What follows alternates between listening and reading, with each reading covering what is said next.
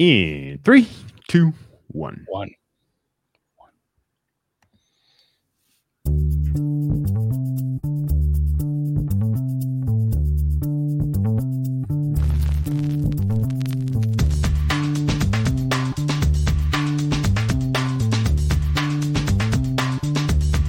Welcome to the acclaimed podcast, The Deep Dive, featuring your esteemed hosts, Andy Monitor and Drew Dinzik, powered by BetSperts.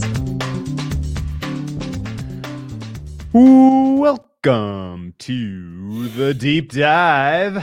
As you can see if you're watching live, as you can tell if you're looking at the show notes, listening to us now on the podcast form, we are joined by the governor, the mayor, the king of DJ Nation. Keep talking, Joey baby. I can't really, live from the newest state to join the legal gaming space, Michigan.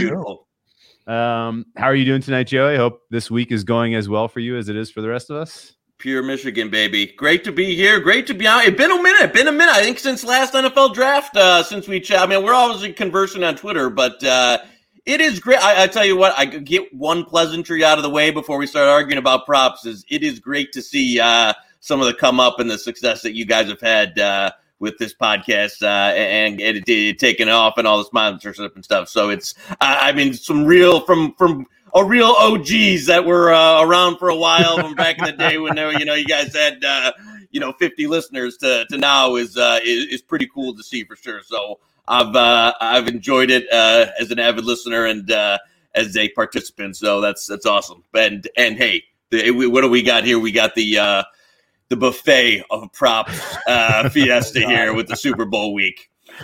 Yeah, it used to be amazing. Like 5 years ago, when you would you dive in and be like, man, there's like 100 props for the big game. This now, literally, like, if I had to, I don't even think I could do it in a full day. Like if I went through every out I could find someone to let me in, and every skin, every offshore, every legal book, and started writing them down and even knocking out the doubles. Thousands. Like there's just thousands. Insane.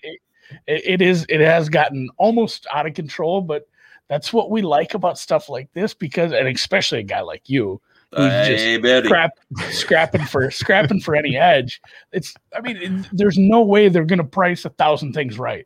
No, for sure. That's the beauty of this. And not even priced right, just the variations. Because, as you guys know, there's no real like Don Best screen for prop. There's no real. I mean, a couple of places have put out like prop, but when you're talking about 1,000 prop, I mean, you go to any FanDuel, DraftKings, they got legitimately like 500 plus different offerings up, and they're not staying on top of the all the different stuff. Or if I'm 40 yards, what are they? If they're 40 or 50 yards off, we'll get into some of them that were off. Will Hill. What are they? They're not focusing on what Will Hill has. They'll let the people just bet into it. So, yeah, it is definitely a week if you're willing. But, dude, as you said, I mean, it is time consuming. It is labor. It is a lot, especially if you're using legals, offshores, and different places and different states. This is what I've learned. Different states, even at some of the same operators, have either different lines or different offerings. So it's a wild time. It is a wild time in the Super Bowl prop market. This is the end of the year bonus though for everyone who really grinds, and this is the including the bookmakers. This is just a big giant end of the year bonus, and we ride off into the sunset. Enjoy our reprieve from the grind of the NFL. This is you're correct. There are more options than ever. And in fact, just a couple basic ground rules, since this is a prop focused podcast. Rule number 1: shop around. You will find added value. You will find arbitrage opportunities if you are just diligent. Sure. You will find them if you are diligent, right? Even if you're not that diligent, even if you know, you will trip and fall into some arbitrage. You will probably find some middles. Yes, that's right. Rule number 1 to shop around. Don't limit yourself to just one out, because there's just a multitude of options.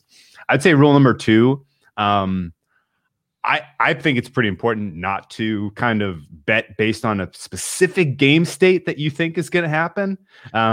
You might as well just bet the side or total if you're so sure. I mean, there are a lot of times that I can think of as I was a recreational player where I was like, yeah, well, I like the Patriots, and I think Tom Brady's going to do this in this game, and I think he's going to target these guys, and I think they're going to have success. And it's all about Gronk, and this matchup is good. And next thing you know, like you have 10 correlated plays, all of them are juiced to oblivion. You paid the juice 10 times for the same bet. Like, don't do that. So don't bet. Yeah, you found a stupid way to bet, like Tampa team total over.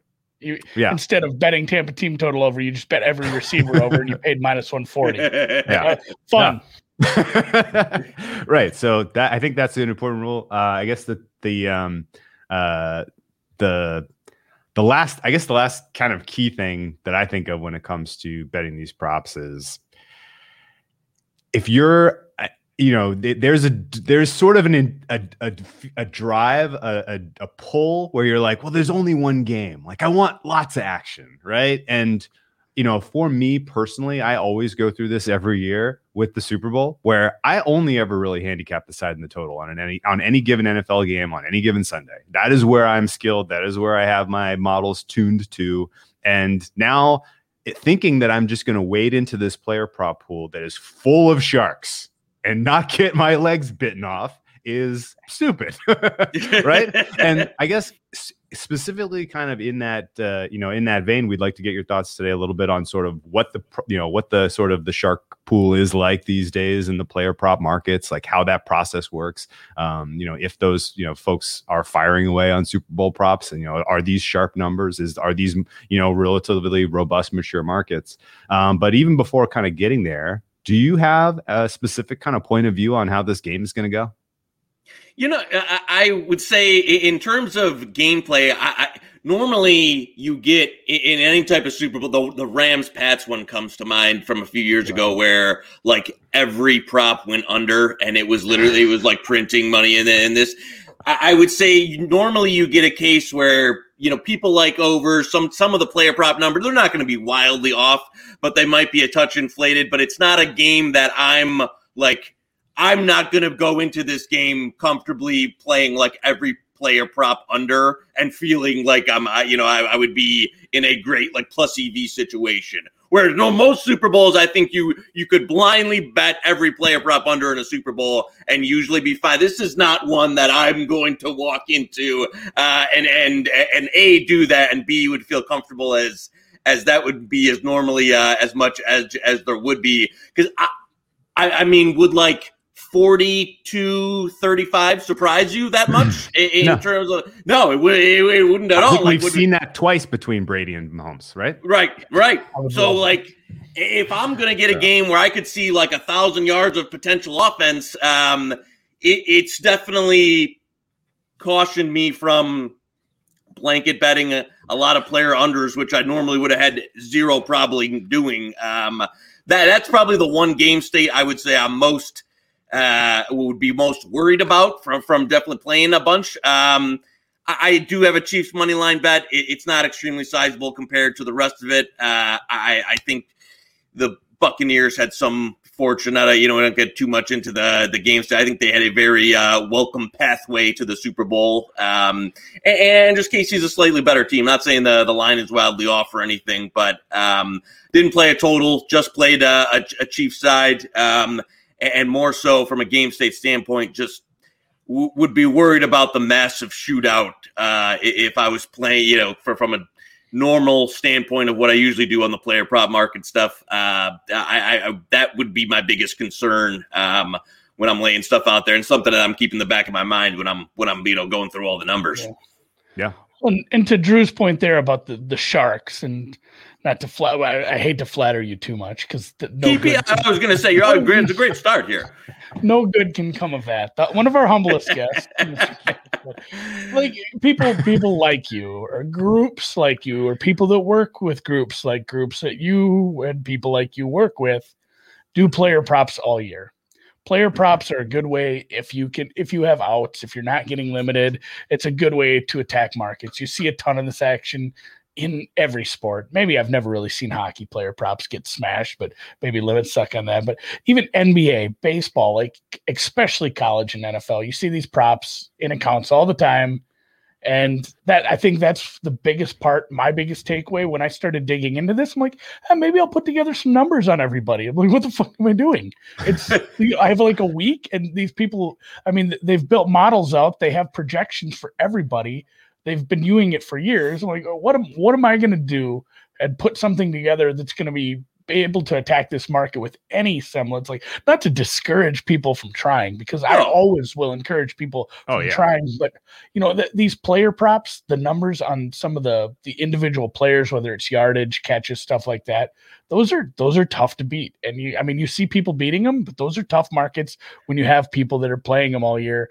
Maybe it's some of the other stuff, some of the things where you can actually go out and do some easy math on and take some swings might be better. And that's kind of where I ended up. I used to I would wait. I said this off air. I wait until somebody finds out what the anthem practice is. Then I bet the anthem over for as much as I can, or under, or whatever. Then I find out who knows what the Puppy Bowl score is. I bet the shit out of the Puppy Bowl anywhere that'll let me. And then I figure out how much I'm going to win from those two. And I bet like half of it on other bullshit that I have no chance at probably breaking even on. So I feel good about, as soon as the Puppy Bowl and the anthem, those are over by the time we're kicked, I've made some money, and I don't feel bad about losing on those props. When I say, to follow, just to kind of clean that point, for a second, the player props in terms of like all of are probably the hardest of the prop offer. Like, if you're going to go into this without any background, you don't really want to touch them, because you've got 19 games here of run for these guys for the most part, that the number's not going to be wildly off either way. And it's going to be reasonably efficient, and you're getting a couple hundred other props that are offered in no game. Like in this, these are like individual yes, no sack props, shortest punt like from individual punters, like a bunch of stuff that is never offered for like any game, even a couple of rare primetime games.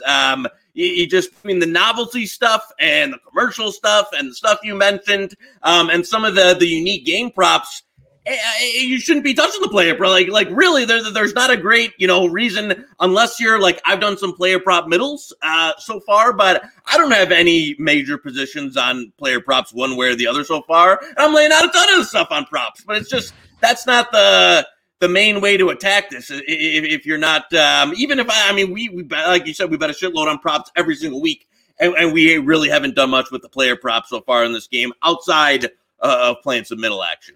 No, and to piggyback on what Andy said, absolutely try this. If you spend 30 minutes on one specific player prop, come up with a very focused and thoughtful way to attack it, and go through that process and come up with exactly the market price, that's valuable experience in and of itself, because at least now you've kind of thought through, where am I going to get this data? What am I going to do with it? Like, how do I want to attack this? If you're getting the same number as the market is telling you, then you're at least onto something. And you can try that across a bunch of different sports. I guess just in general, over the course of a given season, what percent of the action that you guys are getting down as player props relative to sides and totals?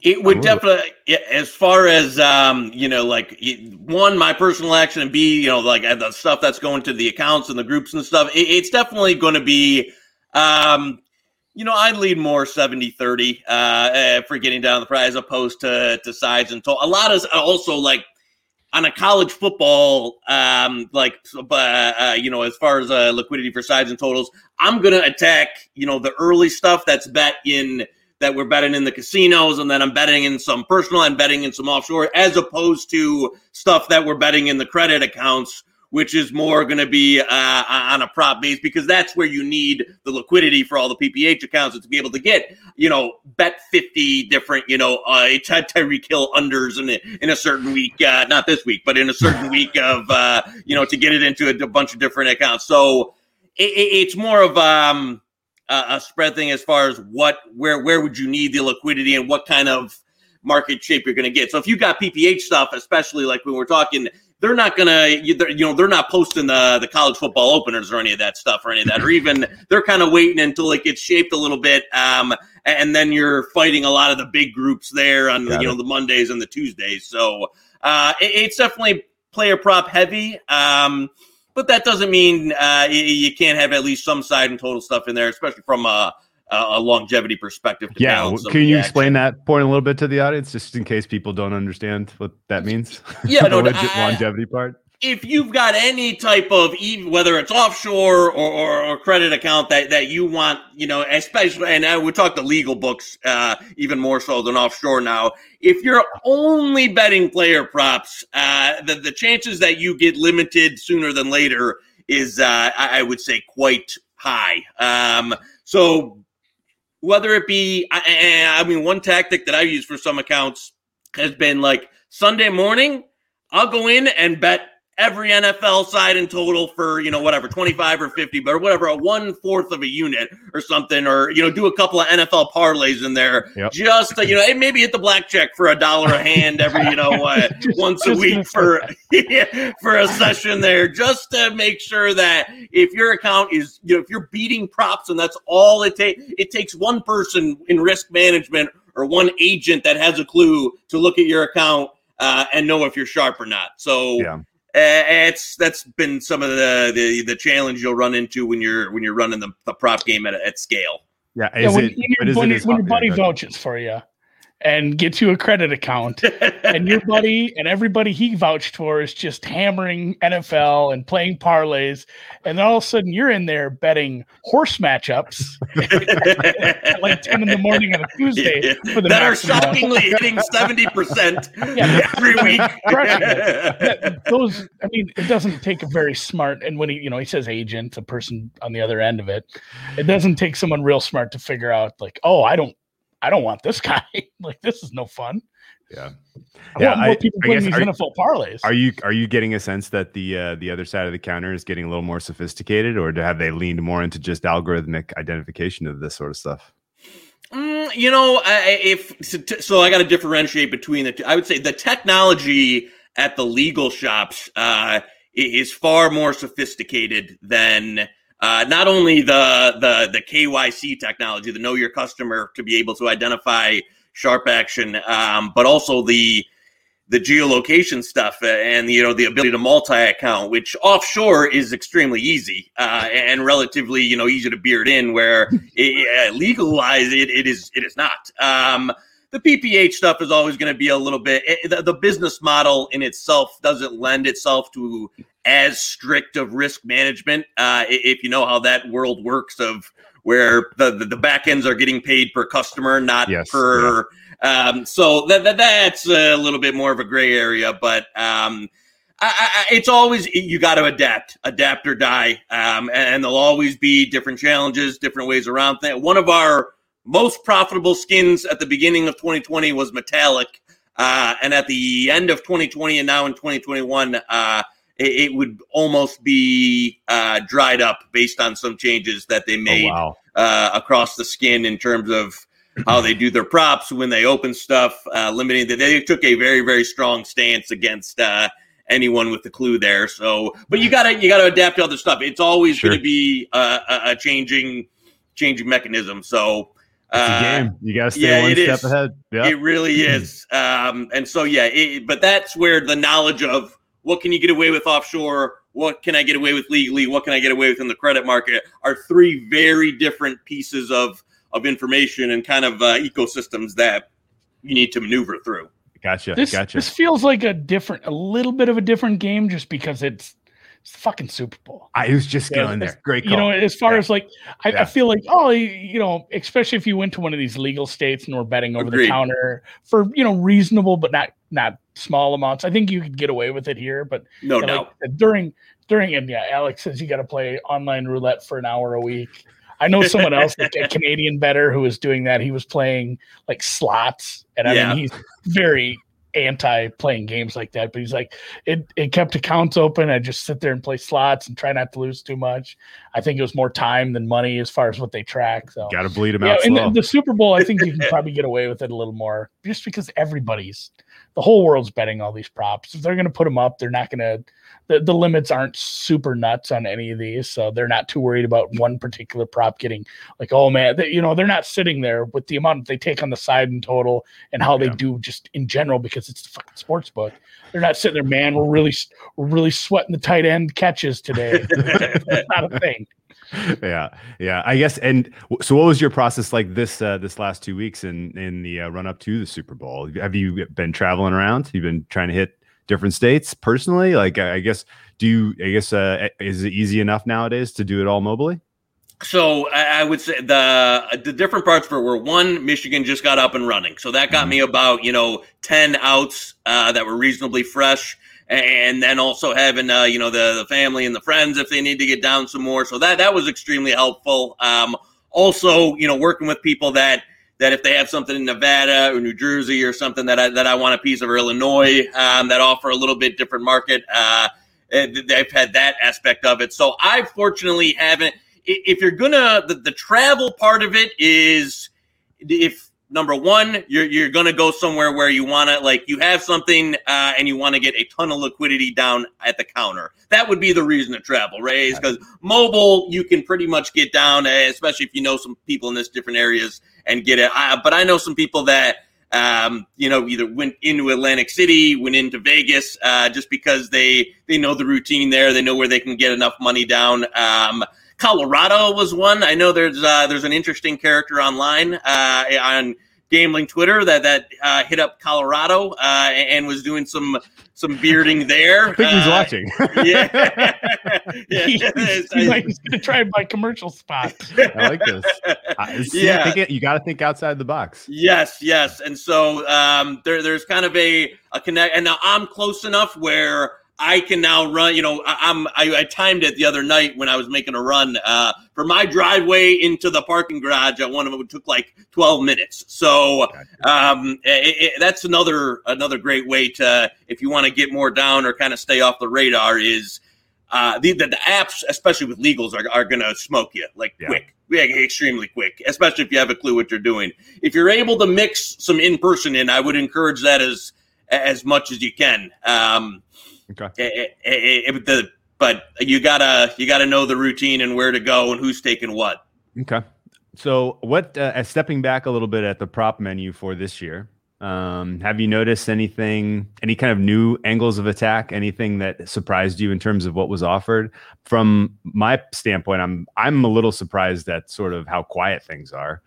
Usually I catch wind of like a handful of true plus EV stuff that's just real, real good early in the week that you can get down, maybe even the week before. Haven't really heard a lot of that this year. Nothing that I would consider like the leaked information, the true, this is known, this is as the stuff that you keep all of your accounts live for all year so that when that one comes through that is that good, you can get down as much as possible. Right. I mean, is it felt quiet to you? And what have you thought of the offerings in general?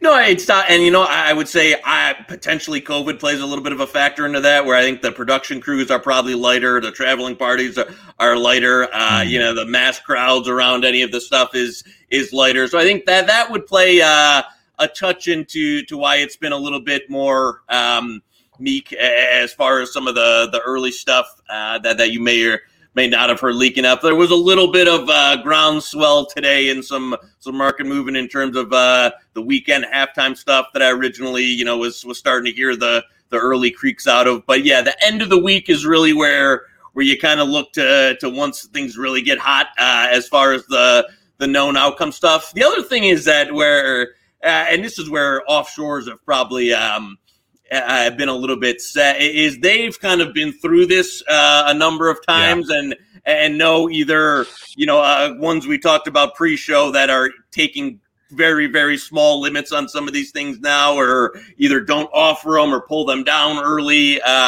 So your common offshore that I think a lot of your listenership and a lot of people have are definitely savvier than they were even a few years ago of how to approach Super Bowl week. So I think the opportunity is more ripe in different, either the legal shops or any other some credit stuff that might be a little stale as opposed to your premium offshores. Can I ask, Andy? Let me ask you. Legal state. I think that like what Joey hit on there, yeah. like that. Like Dave's had enough of your shit. Basically. Yeah, I'm just you can have $50. It's basically it's like a free play bonus. It's like an ongoing bonus for being a player. Thank you for being a player. Yeah, thank you for do not cash out. We need to keep the Bitcoin wallet full. But he's not interested in giving you $1,000 anymore. No, exactly. He's giving you 10 or 20 or 50 maybe. Right. Times are changing. But I mean, that's a great point about the legal operators. They just haven't. I mean, some of these legal operators have, they've been around. They're working with groups, but some of them that are getting lines, their line suppliers are out of Europe or things like that. They're not going to be as good at this as some of the offshores have, a decade or two of hanging props, and every year hanging more props where they're going to have people actually dedicated to making sure these aren't bad and making sure they have the limits where they want for risk exposure. So if you live in or near a legal state, like I've just been swamped, but I will be driving down to Iowa and just because I can open up FanDuel, DraftKings, all the WinBet, everything. I can open up all those and look at stuff. I just can't bet them from here. So I'm going to be popping down there, probably doing most of my online or most of my Super Bowl prop stuff at some legal shops, just because they seem to have some dumb stuff. Oh, for sure. And it is a market share battle. As you said, like the offshore market share battle is that's been fought and won. It's over. It's been consolidated in that, where the new legal operator battle is up and rising. So they want you to give you we'll give you this risk-free bonus, we'll give you this, we'll let you bet this, we'll give you whatever. I mean, when I was first going downtown, I could get whatever I wanted at the counter. Like I without giving too much away, like some of the limits that they gave me at the counter on some, we did it with one of your friend of the shows, Plus EV Analytics, with some regular season alt win totals. It was when they were first opened up, and you guys have done great work on that. I walked down there, and they were giving me whatever I would have wanted on those. Same applies here. As you said, if you're in or close, you got to go. If you really want to do it right, you got to go. You can't really do it on, Bookmaker and Bet Online and Bavai. You can bet them, but if you want to do it right. You gotta get into the legal market right now somehow, some way. Yeah. Okay. So let me ask you, why? Especially. So go ahead. I was going to say, if you had $1,000 free bet,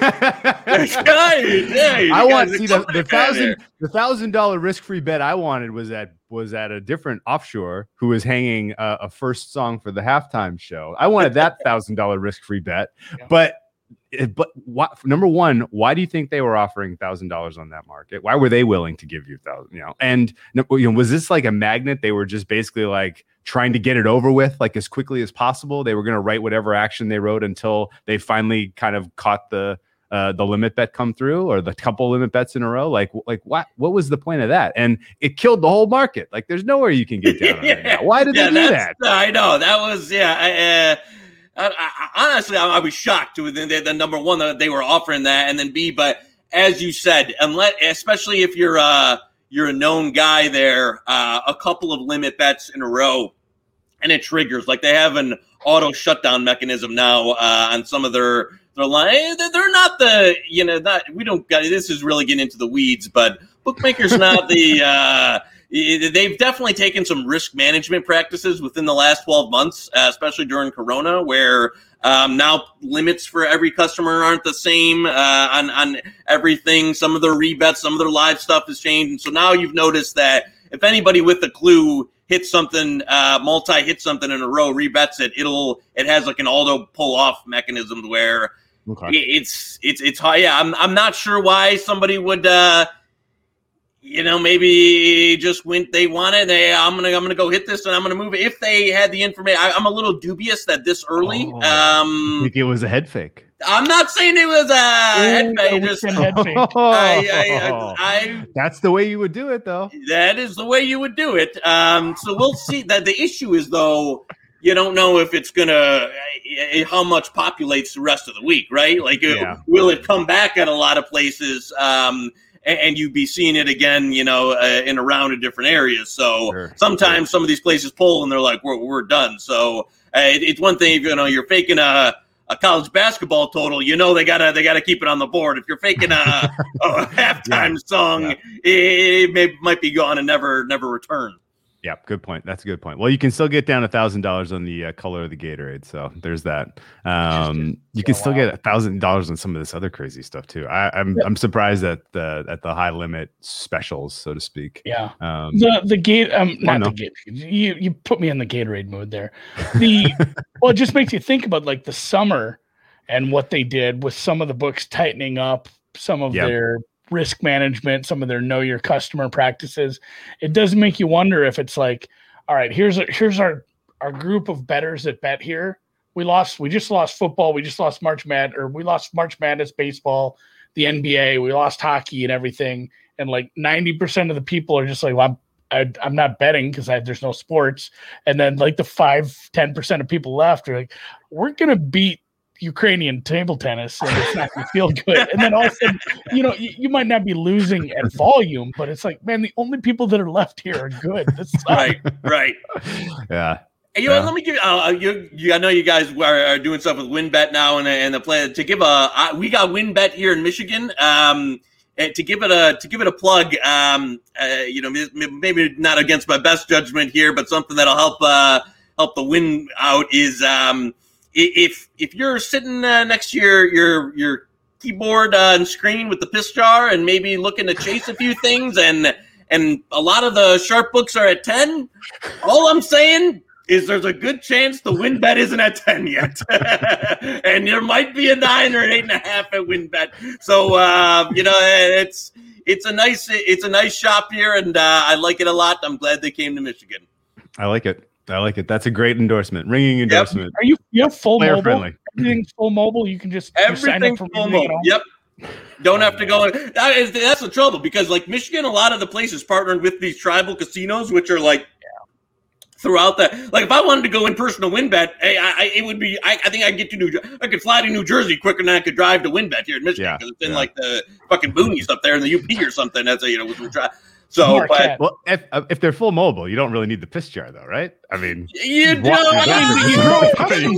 Hey, back in the day, they might have, drove and pissed while still looking at the screen. So that's a good point. All right. Well, that was a fun, wide-ranging discussion. Appreciate you kind of shedding some light on like the world of the advantage players and what it's like in the prop game these days in the U.S. It's always insightful to me. I love these stories.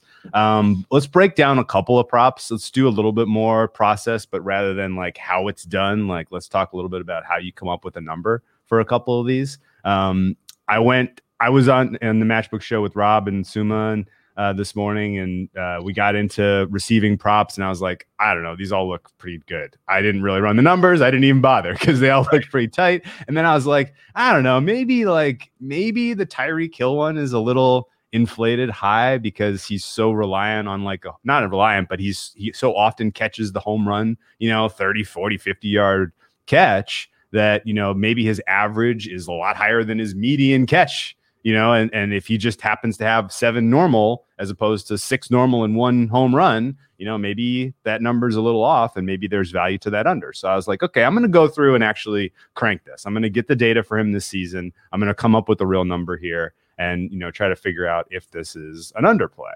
And so this was my process. And you guys, while I'm talking, feel free to interrupt if you think like, I don't know if I would have done it that way, or like, yeah, I don't know, that seems fine. Then that's totally welcome.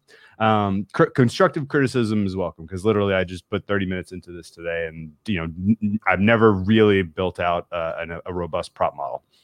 First thing I did though is I was curious, like, okay, well, give me every Tyreek Hill target this year, right? Nothing really happened over the course of the season with every game he was available where I felt like you really needed to carefully pick through and say, oh no, I only want the targets from the games where Sammy Watkins was on the field and Kelsey was on the field. I mean, for the most part, in it, pretty much all of the games this year, Hill was out there. He was getting a normal target share. In fact, his target share was super stable throughout the entire season. He was getting about 25% of targets for the whole season, pretty much, right? So the first thing I want to know is, okay, give me his entire his entire target library for this season, 140 plays. And I have a target share in mind. I think he's going to get about 25% of the targets because that's what he's gotten in almost every game this season. I'm going to look at the Pat Mahomes pass attempts at market and use that to help me understand a little better, even though I think that market is a little low. I'm seeing like 41.5 on that number. I think it should be closer to 44. We'll just use my number of 44 for this example now. I like, and I think it's worth hammering a little more. Like, you can just take the stats from the season, but you should also be incorporating, like, when you're looking at the quarterback, look at the market too. Like, that's going to tell you a lot. So, of course. I think for target share, just 2020 is fair because the 2019 Chiefs were different. 2018 Chiefs were different. I'm going to sticking just to the 2020 target share for that. 44 pass attempts for me from Mahomes is, I think, a fair price. So I'm expecting Tyreek Hill to get 11 targets in this game. Okay, that's a good starting point, right? How much opportunity is he going to have? He's going to get ball thrown his way 11 times. Now, is every target equal? Well, not really. In fact, they use Tyreek Hill very different ways. Sometimes they throw the ball to him within 10 yards. Sometimes it's 50 yards down the field. Obviously, there's a different expectation of how often he's going to catch the 10-yard pass compared to how often he's going to catch the 30-yard pass, right? And so the next thing I wanted to know is, okay, of these 140 targets, how often are they targeting him within 10 yards? The answer is 55% of the time. So 55% of his targets are within 10 yards. How often are they targeting him? 10 to 30 yards. That it happens to be about 33% of the time. And then the other 12% is deeper than 30 yards. So about 12% of his targets are the home run attempt, right? And this is all based on air yards, right? And I got all this from a very, very, very good, useful NFL Fast Star Play Index, web applet. It took me 5 seconds to get an Excel sheet with every single play and all the air yards and the completion yards, all of this for everything that Tyreek Hill did this entire season.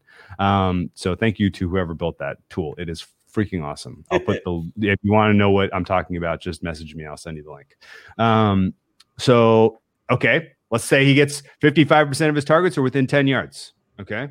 What's the chance that he catches those? Well, if you look at specifically this 140, data set, it's 80%. Okay. Now, how about the 33% of targets that he gets that are between 10 and 30? Well, the percent completion probability there is 50%. Okay. And then for the 30+ yard attempts, he is catching those 30% of the time. Okay. So I am now fleshed out to he's going to have 4.8 catches within 10 yards, 1.8 between 10 and 30, and then 0.4 higher than 30. Okay, and obviously those aren't real numbers, which doesn't really change much. But if you sum those up, what do you get? I get 7.05 receptions for Tyreek Hill. Let's round it. So 7. Yeah. Let's go to Bookmaker and see what they got. They have over 6.5, and it's juiced to -145. So I'm on the right. I'm on the right track. I'm on the right track. Not going to say there's an edge there for now. Okay. Well, when a target air yards 0 to 10 on average, that has turned into a 7-yard gain for Tyreek Hill this year. When his target has been between 10 and 30 yards in the air, it has averaged 25 yards of receiving yards. And then when it's gone 30+ in the air, it's averaging 50 yards per catch. So we convolve all this, and I'm at 99 mean expected yards for Tyreek Hill in this game. And again, Bookmaker's average is 94.5, juice to the over. So again, I'm kind of out of luck here where go spend 30 minutes getting all the data, cranking it, and you come up with a mean that's about on market. Now, once I'm here, are there qualitative parts that I've missed here? Like specifically the matchup, like the fact that Tyreek Hill destroyed these guys when they played in season. Like they could not defend him. In fact, Tampa Bay's pass defense is a little aggressive. They tend to do well defending the short intermediate stuff, but do get beat over the top at a pretty high clip. Like maybe that 30% chance that he catches the deep target they give him is low. Maybe he has a higher probability of catching that. So I guess what do you do with this information now, Andy? Do you go into like a qualitative place and try to kind of flesh this out a little bit, or do you think there's no edge, move on? Yeah, I've moved on. I moved on like 5 minutes ago. You're right. It's going to be close, and this is something I guess I kind of want to comment from Joey on. We talked about it a little last week. We said like, hey, there's a game state where Tampa Bay gets out to a lead, no matter how it happens. Let's say there's a fumble down at the goal line, like what happened with Buffalo. Let's say it's similar to last year where the Texans just got lucky, essentially played really well, scripted some great plays, had a good quarterback, ended up 24-0.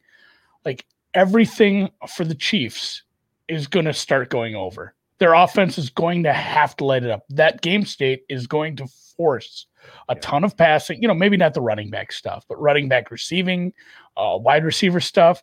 And we talked about a different kind of game state where Kansas City, you get a long run back, you get a running back touchdown, and just Mahomes isn't forced to do much. Tampa's not playing well. The defensive scheme's working for Kansas City, and it just everything goes under for Kansas City. Like these game states they're just as likely. So a lot of these different ones you can run through. We said look for stuff that's just as likely no matter how the game goes. Don't rely on, well, I need Kansas City to throw the ball a lot for this to happen. That sort of stuff. How much on average they're going to throw the ball is built in, just like you did when you did your little spiel there. So that's where, and it's easy to say, like find stuff that's not game state dependent, right. But I think that's where you have to dig outside of player stuff a lot. And I would just to add in on the player stuff, my first general assumption going into it is anybody who's been healthy for the entire season and one of the main guys who doesn't have any recent variation, their number is going to be relatively on point, right? Like the Kelce's, the Hills, Mahomes, the Brady, you've got a full season of data. Their number is going to be within a couple of yards everywhere. As you said, when you went through it and broke it down and did the process that you would need to do to find, the correct number, it comes out and it's relatively. So my first assumption is to throw those guys to the side and look right for the players that normally wouldn't be listed because it's the Super Bowl. So you're getting every guy under the sun that's listed, or B, some guys that have recent changes either in usage or injury or variance. And an example of that would be the Darrell Williams, Clyde Edwards-Helaire carry split. Edwards-Helaire coming off an injury. He got the start last game in the AFC Championship, didn't play particularly well, but got a reasonable amount of the carry load, even though Williams outgained him significantly. What does that look like? That's number one. Number two would be Sammy Watkins is back. Who does that affect? Does that affect some Brian Pringle numbers that are extremely low? Do I still think is Watkins going to get 100% of the snap usage, or is it more of a split? And do I see value on Watkins unders because they're pricing him, back to what he was when he was getting the full target share? Those are some of the things where that was my first approach, was go to the guys that either normally aren't listed, as you'll see the Scotty Millers and the Demarcus Robinsons and Le'Veon Bell head prop somewhere, and those guys that in most games in a regular Sunday and NFL Sunday wouldn't have been listed in this type of situation. Or the guys that have had some recent change, either in usage, in injury, something might change from the last few games in the playoffs that I could see an edge on, where the numbers I don't think are going to be substantially correct if I'm doing player props, number one, because I like, as you said, if you're going to go right to Tyreek Hill, it's probably going to be right on point. Tyreek, he hasn't missed much time. He's been playing 100%. His number is going to be pretty you could close your eyes if you did these every week and spit out what you think it's going to be. So you're only going to find an edge if you have some qualitative angle like what you're bringing up. For sure. Yeah, that makes sense. And the lower, I don't want to say lower tier, but the guys, if you don't play player props on a regular basis, you're not going to see the fourth wide receiver having stuff listed for him like you're going to have in the Super Bowl. You're not having all, there'll be some where it lists multiple running backs if it is a team that runs a lot with both guys, but for the most part you're not seeing backup running backs carries and things like that. Of course, you probably find a fullback carries. There's will a defensive or offensive lineman score a touchdown prop? Sure. The stuff like that could be, and I mean just generally those are bad, to bet the yes on. as much as I don't want you to tell you to like, you should bet minus 2,000 because it's probably an edge, but there are a lot of those where it's so tempting to bet the yes.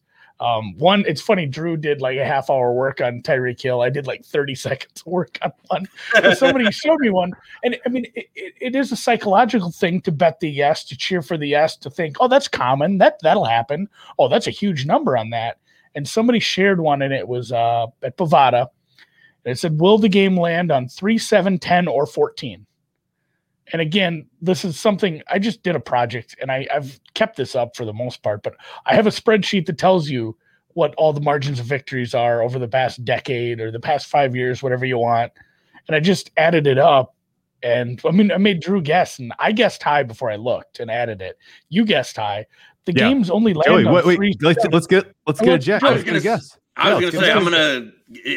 would guess 3, 7, 10, or 14. Yeah. Yep. Percentage of the time. That's your margin. Yep. Let me say 20%. Ooh. I like we anchored you by saying we both guessed high. I said it was higher. Yeah, we both did anchor him a little. Yeah, but no, it's 33. Okay. Yeah. And almost half of that is the 3, which is where the game's lined pretty much. So yep. 3 is like 13.5, 14%, something like that. So, but the price was plus 115, minus 150. So plus 115 implies like what, 55%.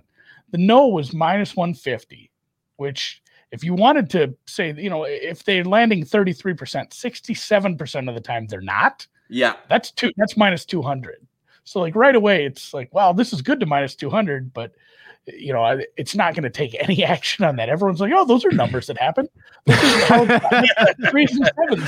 guess, is that a philosophy we should be talking about? Like, is this like the NFL draft where it's like, why is my net worth not on over 5.5 offensive linemen? I only got to wait 24 hours to catch this, right? Like, who cares if it's minus 1,000 that, two Notre Dame players will go in the first round a couple years ago. That price was good to minus infinity. Yeah. And I still didn't get enough down on it. Like, what? I guess what is just kept moving it instead of taking it off. Like, why are you just hanging minus 3,000? Do you think there could be an inherent EV in the super juicy numbers across the board for some of these weird ones? No, I absolutely agree. I think the emotional side of it is, if one goes bad on you, is it going to ruin your entire folio, right? Number one, is it going to ruin your entire folio of everything, all the work you put in getting it down? Number two, is it going to ruin your entire night of if you're watching the Super Bowl and a defensive lineman picks off a pass and returns it to the house, and even if you hit 70% of your other stuff, you're in the red for the night because Ndamukong Suh, tried to kill Mahomes and got a pick and took it to the house. So, no, I totally agree with you that there's going to be. I usually don't go too much into especially for Super Bowl, into the no safety, into the no, laying even if there's some edge there.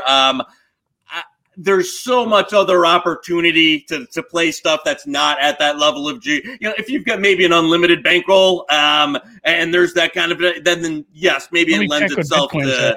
Then it's doing well. That stuff. Not quite enough, but it's there. It doesn't. The risk opportunity cost is. Yeah. Okay. We were live betting like minus 600s pretty regularly during because they get resolved. They get resolved. Right, exactly. Some of them were dumb. Yeah. But like here in this one, like I'm just saying, don't be afraid to lay minus 150 on a no. For sure. When the true, I mean, basically, it's a higher total game as well, which throws some of the variation out there too. But I mean, just in a big sample, that price should be minus 200. Like there is a small edge. If you want to play a few of those, don't be afraid to take some no's, because more no's than yeses hit. There's too many yeses out there, and things like that don't happen. But you get that availability bias, like, oh, remember when Peyton Manning, the first snap was a safety, and it just happened in the playoffs this year with Big Ben. They had a snap over their head. You think about that. Well, you don't think about it. Oh man, remember those 4,000 games when that didn't happen? Yeah. Joey, do you have an opinion on Rob Pizzola's bet of the game? What was his bet? What is his? He's on Le'Veon Bell under props. Le'Veon Bell under. We're calling this the Rob Pizzola prop of the game here.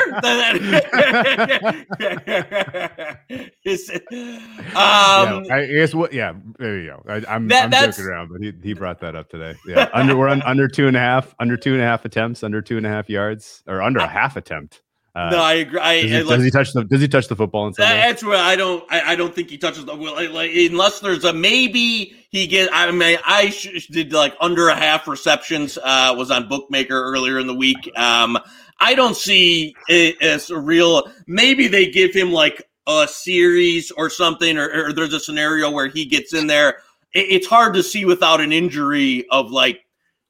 Where is he getting more than one series in this game? Like for any reason, unless somebody gets hurt here. I mean, he's been rough for the last. Yeah, he had about a game or two early onset, and then I think there were some rumors out there too that Kansas City kind of knew it was over for Le'Veon at some point there. On that? As far as in like baseball must start. Yes, because he has to be on the active roster. Good point. I was going to ask that about LaShawn McCoy's up there too. LaShawn McCoy under a half carry is minus 270. It might vary from book to book. Is he even going to be active? Tell me what the rules are. Normally that some places even this was if you're in the weeds of the prop market started doing. You have to have a target for it to register, or they're voiding the bet. So there.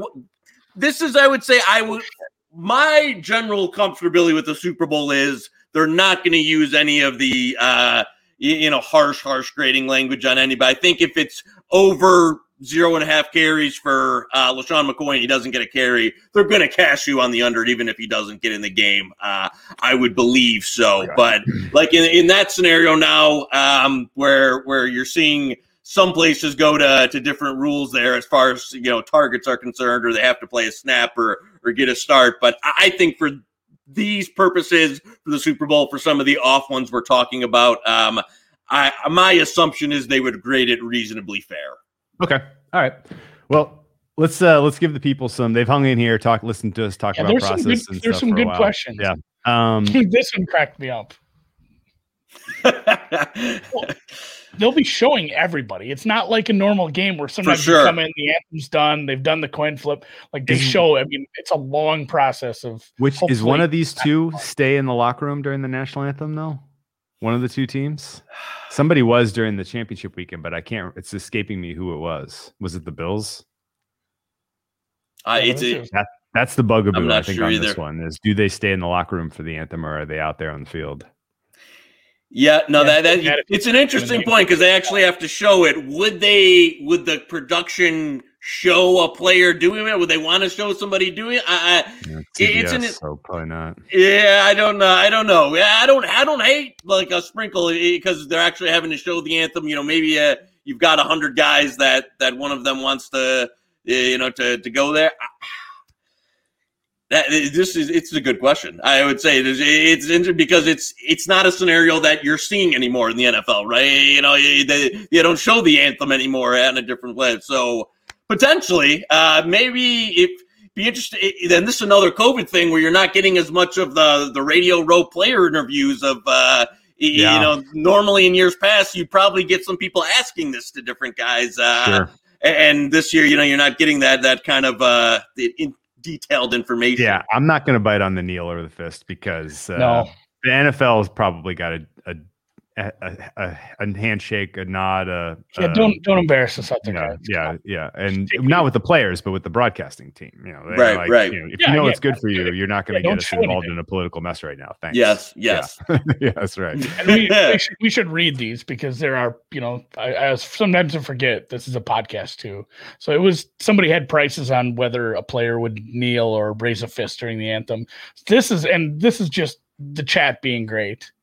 And helping this guy, Devs. Devs is a local regular here. So he says 4th down conversion at minus 110 for either team. And everyone else basically said, like, that's a bad number. You should get that because it's higher everywhere else. Yeah. And that's another key. Like, if you shop around and you see, like, everybody's at something and my one book is at this lower number, sometimes those are just worth hitting without even going and doing the math on how often is a fourth down conversion actually converted. If you want to know if it's a good number, go to Bookmaker, look at what the limit is. If the limit is over $500 and the price is better there, you have a good price in your pocket. In your pocket, you might as well fire away. Okay. Anything else that is kind of in the grab bag of, or related to the game that strikes your fancy, Andy? Anything? Did you see my prop sheet that I sent out? Anything that you felt pretty strongly about one way or the other? I haven't filled it out yet. No, but I did. So I started looking at props yesterday and today, and after like an hour each time, it's like I am so sick of reading these, and there was just too many. There was too many player props. And then you're over it, man. You're ready for the offseason. When Alex was saying stuff like that, I'm probably going to play that -150. That actually had some stupid high limit for what it was, but there's more of those. Like I'm just going to do the math on some of those and just play a bunch of stuff where it's mildly plus EV, and if I play enough of them, more times than not, I'll end up with a couple extra bucks in my pocket and then hope somebody has Puppy Bowl results, man. Have you played any like real obscure ones? Anything really obscure already in your queue? The cross sport stuff. And we did. You've got some? No, but Joey, no, I'm telling you, no, guys. Like I'm hitting you with the newspaper. When Joey said, like, hey, there's people like me and people that are betting this all year that have pretty sophisticated numbers, and we know what these prices should be, and you don't, if you haven't been doing it. To assume that you do, the hubris there, you deserve to probably break even at best. But to assume you can do it in multiple sports, that's what kills me. And what's like, I'm not shaming anyone. I'm shaming myself. These are ones I used to love to play. Waste management, open cross sport stuff, like finishing position versus like somebody's rushing yardage, shit like that. That one waste management sitting at the top of the bet online has been staring at me all freaking week. More hole-in-ones versus Tom Brady interceptions. I'm like, every time I open, I look at it, I'm like, man, God, there's going to be some hole-in-ones, They got that one stadium course to get people fired up. I haven't done any of the math, but it's been staring at me. Hole-in-one, yes, is like -150 just at the tournament. So it's likely-ish, but yeah, that's those cross-sport ones are kind of silly as far as like just to think you can handicap some of these player props and then also a random hockey prop as well. Like good luck. And by the way, just, if you want to do them, they're fun. Like that's super fun to know. It's almost like and somebody in the chat a couple weeks ago did bring this up, or last week, I believe. They said first half versus second half scoring. Somebody had like second half more points was plus money on one of the books, which is that's not where you open that. You open that at like -120 and you still take money. So if you can get in earlier next year, if you look for that one, because second half more scoring should be priced differently than that for the most part. So keep an eye on stuff like that you can just math out. Yeah, I had one really fun one that I smashed at Bookmaker that's now out of reach. So apologies for talking about this because I know how annoying that is.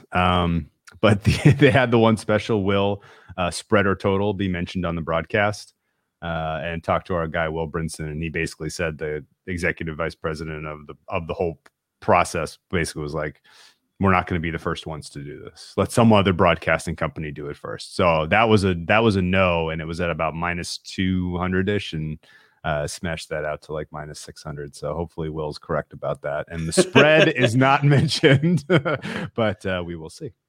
How about I guess the other thing that I loved personally, and I'm surprised that this has actually it's come in a little bit. How many times will Belichick be said on the broadcast? Is over 1 is -217. How is that not a free roll? They say Belichick literally in the opening monologue. Jim Nantz says Brady's first Super Bowl without Belichick. I mean, they almost certainly say it at least once, and then you just need him to say it one more time. Am I crazy? Am I missing something? I don't hate it. I agree. I think you at least get one out of it, to hit the old Brady Belichick montage there. It's hard to see it not at least, getting free rolled there on one. Yeah. Okay. Anything else pop among the interesting ones for you, Andy? Not really, man. I'm probably going to play some stupid ones and wait for the anthem stuff. Like, I love the anthem stuff. It's the greatest sweat. It's the greatest sweat is sitting there at the bar, timing it, and then everyone had like timed it slightly differently, and you argue about it, and then you just wait to log in. And I mean, a couple of those. Who's the Can you riddle me why it's lower this year? Demi Lovato did it as a solo last year. It's a duet this year. Yeah, and that's where I'm scared away because the duet threw me. I bet the under on the Pledge of Allegiance during the inauguration. Sure. And then this girl comes out and starts doing sign language with it, which slowed her way down. Like I don't know how many times I watched different people do the Pledge of Allegiance. Never got close to that number. She went over by like 3 seconds. Crushed me. Luckily, Biden and Jill kissed, so I cashed on that. Nice. Made up for a little bit. But boy, it almost went bad for me in the inauguration. So the fact that they're throwing a duet at me does kind of freak me out. I guess, again, we'll have to wait to see if somebody can find out what's our expectation of the duet. The two, they sing together the whole time, which means they have to I'm be. Thinking they're I'm thinking they pass it back and forth. If they pass it back and forth, that's over city, because then you got to make your time shine, as opposed to if it's a duet and they're going together, then there's no freelancing, and I can see it being shorter. So interesting questions here.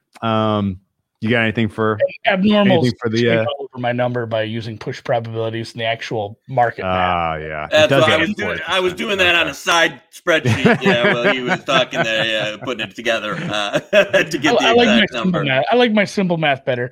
And then you don't take into the account the VIG. Like, just assume the VIG's. It's probably like 4.5. It's just standard VIG, right? It's probably all on the no. Yeah, because that's the side. It's not equally distributed. It's all in the no. Yeah. Anything fun you got in the queue that's worth sharing for shits and giggles? So just to rapid fire some stuff. I think the CEH props are cheap. That'd be the one player I would attack. As far as some of my bigger positions are over on carries at 7.5 ish average price. That's still relatively out there. I think he starts. I think he gets the run. I think if they're winning, he'll hit that carry number. And even if you see somewhat of a split, I think they want to, even though he wasn't right in that championship game, they kept giving him the ball. I think with the 2 weeks off, some of his numbers now, even you've seen some steam down here to where like his rushing number, I've started to see some 29.5 pop. And normally player props are kind of the other way where every guy's getting inflated. I think some of the CEH stuff is cheap, and so carries is one of my bigger positions. Ooh, I'll tell you, you know what? You know why I like that real quick? Yeah, hit me. He's a red zone. He's their red zone guy for carries, and he can't get his ass in the fucking end zone.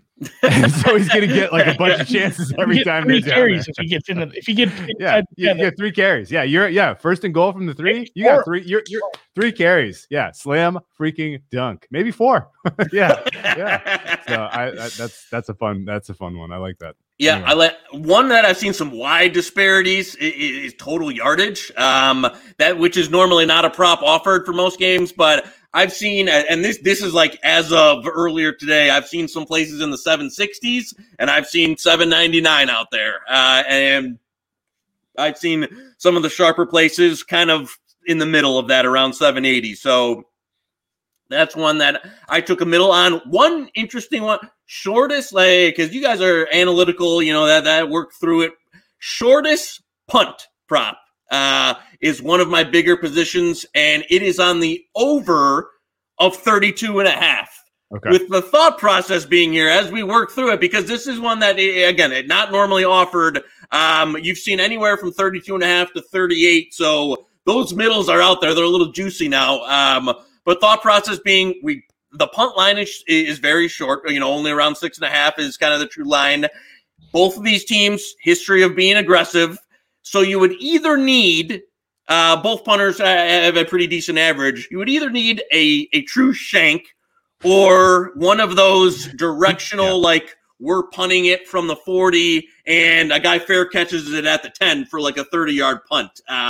So I thought it was FanDuel had this over 30. It's a little juicy now, but over 32.5 was one of the bigger positions there. I think 36.5, 38.5 is a much, much better number that obviously the offshores came with. But some of the legals opened up 32.5. If you see anything, I'm good with that 33.5, 34.5. That is in a game that you don't see a lot of punts. I don't think you're going to see any of the especially from these two coaches in this type of game, any of the we're just going to punt from the opponent's 35 type of deal.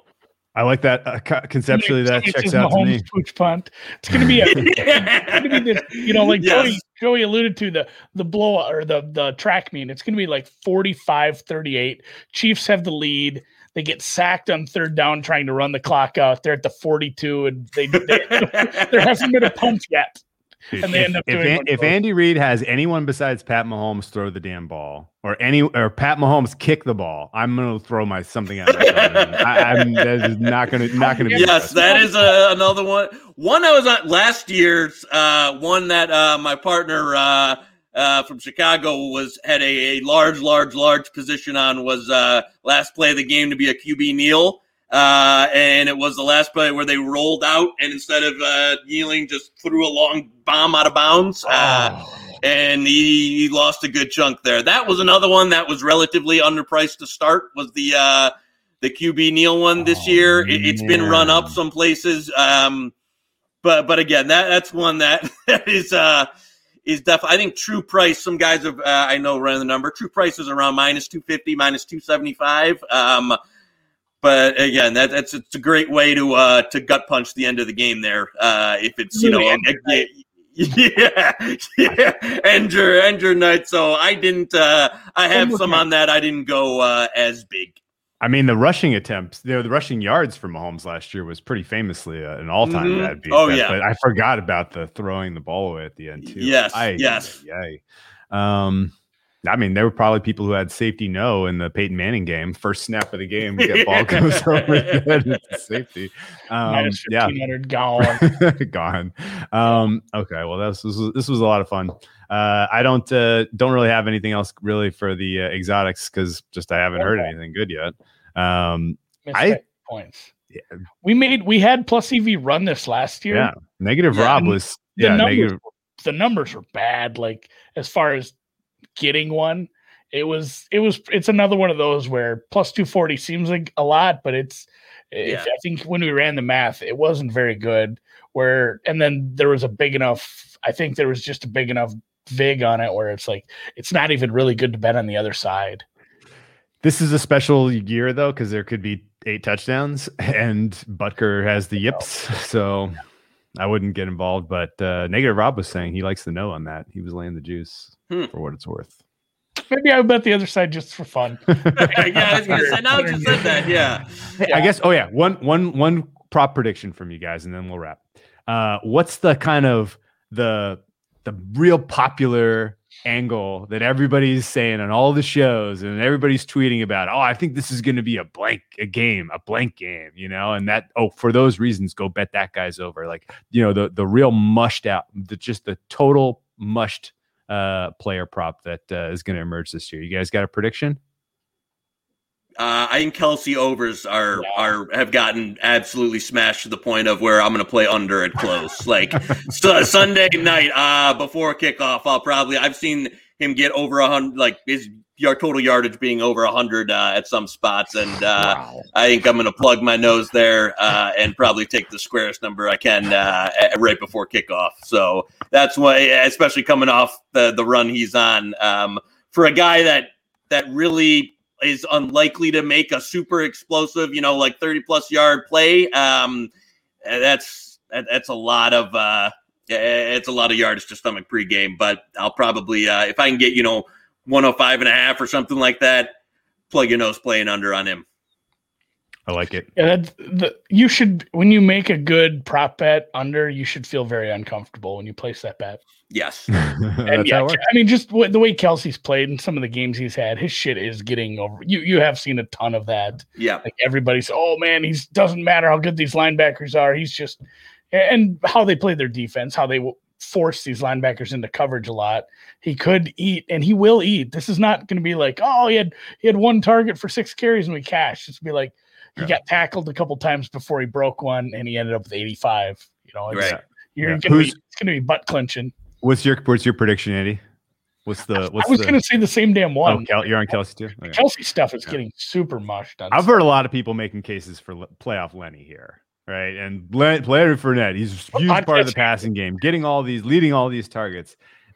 Just gird your loins for the first drive of the game, big third down. Brady targets him. He doinks it off his hands, and he never sees another target the whole rest of the game. So, Johnson style. I love that playoff Lenny has been like 10 carries for 50 yards and a touchdown for a guy that went like 4 overall has been like the high point of his career for playoff Lenny. That yes, he's turned into a moderately okay NFL back, and playoff Lenny is here. So we've beaten this point into the ground. But for the love of God, Tampa Bay has Chris Godwin, Mike Evans, Gronkowski, Brait, Scotty Mitchell, Antonio Brown, all on the field. And you're putting the ball in playoff Lenny's hands 20 freaking times a game? What are you doing? What are you doing? It was all just a setup. They're going to just healthy scratch. Healthy scratch. Be like, we're just kidding. We're not really going to use him. It's like fighting a bunch of guys left-handed and then getting to the championship. Be like, I'm not even left-handed. I like it. All right. Well, Uncle Knish, thank you so much for your time. This was as fun as I'd hoped. And best of luck to you as you look to collect on all of the various outs that you're going to win money from this weekend. And I hope may your accounts stay open, and may the off season treat you well. Seen any draft props yet? I was going to say, outside of just number one, which is, now minus like 5,000 at most places. That's the only one I've seen so far, but we'll have to do it again as we get a little close. It's going to be no combine though was devastating. I was shocked. Like I'm shocked they're not having it play. So that was a little bit of a blow, going to make it a little tougher, but I'm fine with it. Honestly, I'm still just so jilted from I had under 6 foot or whatever for Kyler Murray. Very high. Like of all the bad beats. Like just look at the Heisman picture. He's 5'6". He put on the stilettos with the extra, and his agent told him a couple of Dr. Scholl's in there, and like, hey, 6'1". Oh, he's 6'1". Yeah, I think it was. It might even have been like 5'10". Like, is he over or under 5'10"? And whatever it came out to, and I'm like, I can't believe I sat on this bet for a month. I saw Betting Pod was tweeting out polls that looked like draft props, so he might have seen them somewhere. Betfair or something, maybe. I can't imagine. I'm not sure where, but the fact that he was tweeting about them and they looked like good kind of. It wasn't just nonsense engagement. It looks like, oh no, those actually are kind of good numbers. Like Penny Sewell, like over under 5.5, right? Or who's second quarterback taken? They looked like legit markets. So they're coming. They're coming. But it is going to be tough without the combine because the mock drafts are probably gonna be pretty bad this year. They're probably gonna be pretty bad.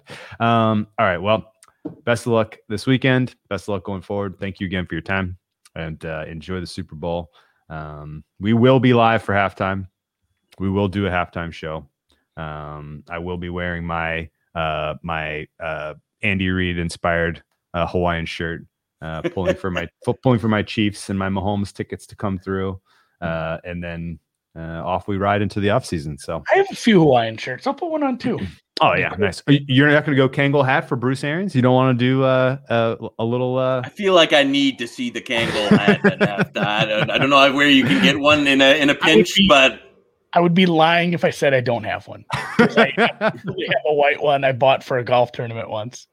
I like this. I like it. All right. Well, best of luck, guys, and we will catch you as we get closer to the draft, I'm sure.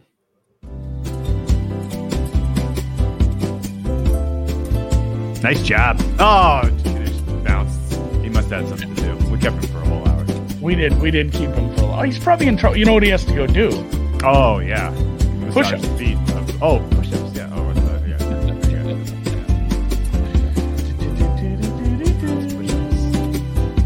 I'm getting my butt beat in the NBA tonight. Not a good one. What's that? Getting my ass kicked in the NBA tonight. I didn't have a great feeling. Yeah, Tulane's down by like 100 too.